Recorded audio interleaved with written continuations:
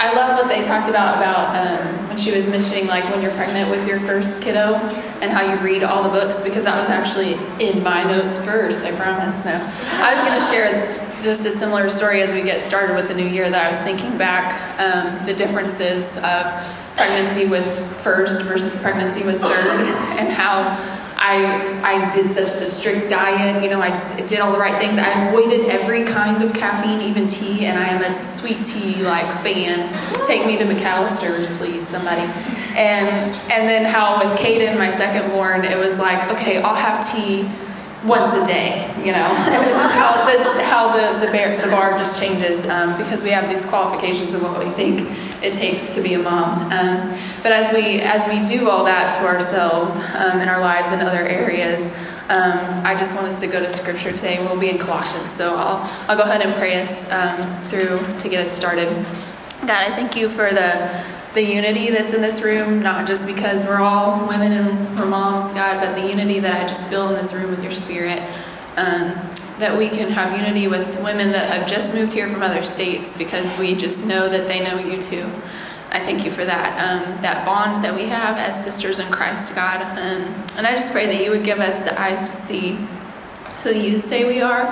And as we see that, God, that you would draw us to your word, Lord. And I thank you for today and for the encouragement from Aaron and Casey and our worship leader too, Lord, to draw near to you and to let you fill us up, Lord, so that we can be givers to our families and our communities. In Jesus' name we ask, amen. So the key passage for today is in Colossians 1, verse 10. And it says, "So as to walk in a manner worthy of the Lord, fully pleasing to him, bearing fruit in every good work, and increasing in the knowledge of God." And so to just give us a little background on Colossians, it was written by Paul, possibly while he was in prison in Rome. And he was writing to this church in Colossae just to keep them on track, because there was some false teaching going on that was diverting them away from Christ. And so he's kind of giving them this frame of reference, going back to the basics with them, that Christ is Lord. And what does that look like in our lives when he's Lord of our lives? So I have a pretty lengthy passage. I think she has it for you up there. So we'll just dive in. Verse 9 says, "And so from the day we heard, we have not ceased to pray for you, asking that you may be filled with the knowledge of his will," when we like to know his will, "and all spiritual wisdom and understanding, so as to walk in a manner worthy of the Lord, fully pleasing to him, bearing fruit in every good work, and increasing in the knowledge of God, being strengthened with all power according to his glorious might, for all endurance and patience with joy, giving thanks to the Father who has qualified you to share in the inheritance of the saints in light. He has delivered us from the domain of darkness and has transferred us to the kingdom of his beloved Son, in whom we have redemption, the forgiveness of sins. He is the image of the invisible God, the firstborn of all creation.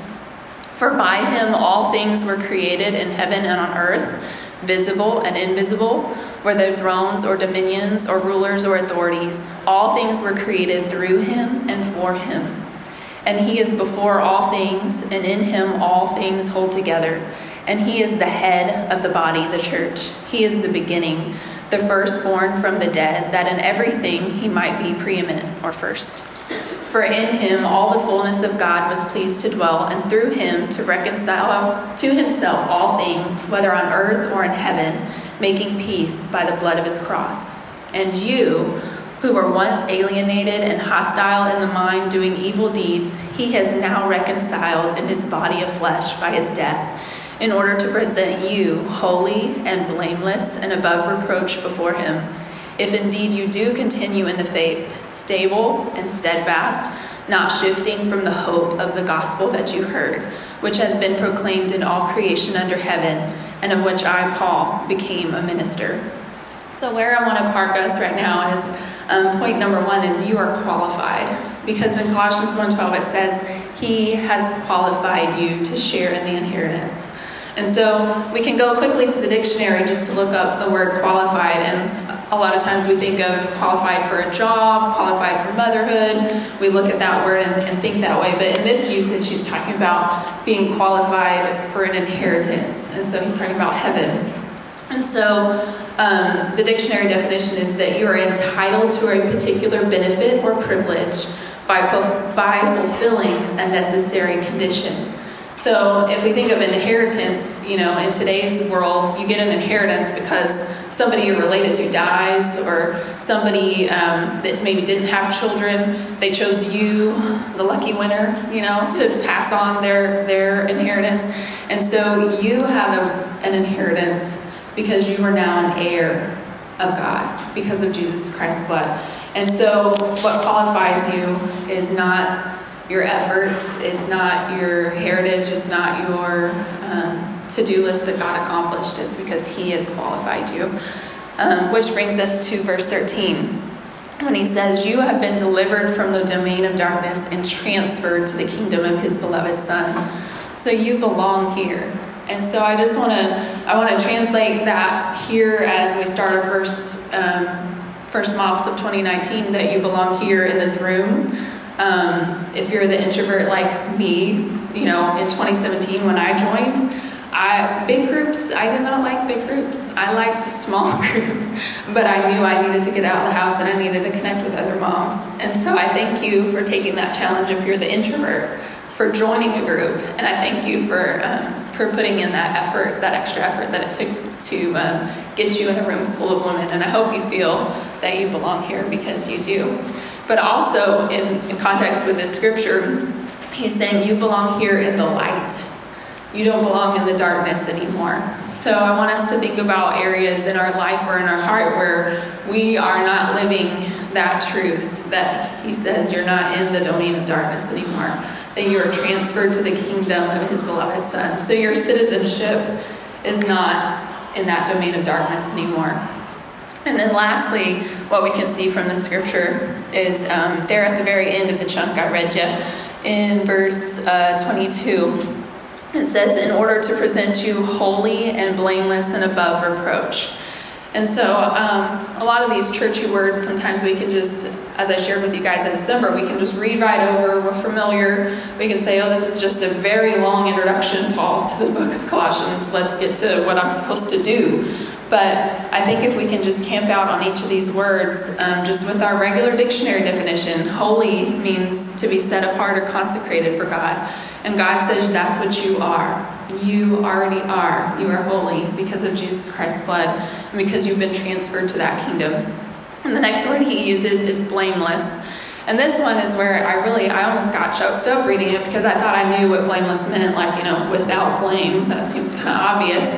But the word that jumped out, it says innocent of wrongdoing. And I think sometimes we don't see ourselves as innocent of wrongdoing. But that's what he's done. He hasn't just wiped away our sin like a white erased board where you can kind of still see the remnants of the marker on there.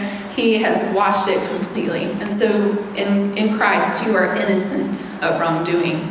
And that puts us in a different headspace, right? Whenever we're thinking of our goals for the new year, or how we want to spend our time in the Word, or if we're feeling that challenge because of what the girls just shared with us, if we realize that God sees us as innocent of wrongdoing, as blameless, then we're not doing this begrudgingly, or we're not pursuing Him out of guilt because we feel like we have to. We're doing it because, wow, He has called us blameless. And that brings us to the last one, which he says you are above reproach. And so to address somebody with reproach, it says to express your disapproval or your disappointment in.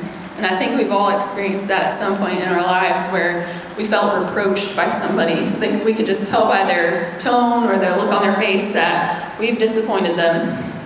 And women, that is not how the Father looks at you. He does not look at you like that, because this verse says that Jesus, by his body of flesh, by his death, has presented you above reproach in front of God. So God does not look at you with disapproval or disappointment. And doesn't that sound like somebody you want to spend time with and want to know better? And so above reproach adds a little bit more to that definition. It's such that no criticism can be made against. There's no criticism that can be made against you. So anytime you get that's one of our discussion questions later, is your inner criticism that I think we can all struggle with at times. Is that there is no criticism that can stand against you because of the blood of Christ. And so anytime you have those inner criticisms, if it's not a conviction of the Holy Spirit that's moving you away from sin, then it's a criticism. And so whatever it is, we need to be armed with the truth. And we can't be armed with the truth if we don't know the truth, if we don't spend time in the truth. So that's my challenge for you, is just like verse 23 talks about not shifting from the gospel, about being stable and steadfast. Let's be women that encourage each other to do that. It's easy to jump on it in the new year, and so let's take advantage of that ease of turning a new page. You know, like I'm a journaler, and I love getting a new journal. It just feels like something new is about to happen. And so let's take advantage of that. It doesn't have to be forced. It can be like the girls were talking about. What is that one thing that stuck out to you today? So as we just rest in the qualifications that God has on our lives, and we rest in knowing that those inner criticisms are not the truth, my prayer is that we'll be drawn to spend increasing time with Him, so that we can increase in our knowledge of the Lord, and like they said, increase in that sanctification of becoming more and more like our Savior. Because at the end of the day, it probably won't matter if I drank tea or not today, but it'll matter if my heart was focused on the Lord and was aimed toward that. So I just want us to spend our emotional energy on focusing on those things that matter for eternity, because God has uniquely placed you in your family, and uniquely placed the kiddos that are in your family for you to influence them. So I'm just so grateful for you guys, and I will pray us out right quick before we go to our discussion questions. God, I just thank you for your word. I thank you that every bit of it is useful and profitable. I just pray that you would bless this time in our conversation, that we would be an encouragement to each other, no matter what stage of life we're in, or what stage of our walk with you that we're in, God, that we would encourage each other and just be witness to how loved we are, God. I thank you for your sweet Son, Jesus, and for His blood that has purchased for us this new identity, God, and help us to walk in that. In Jesus' name, amen.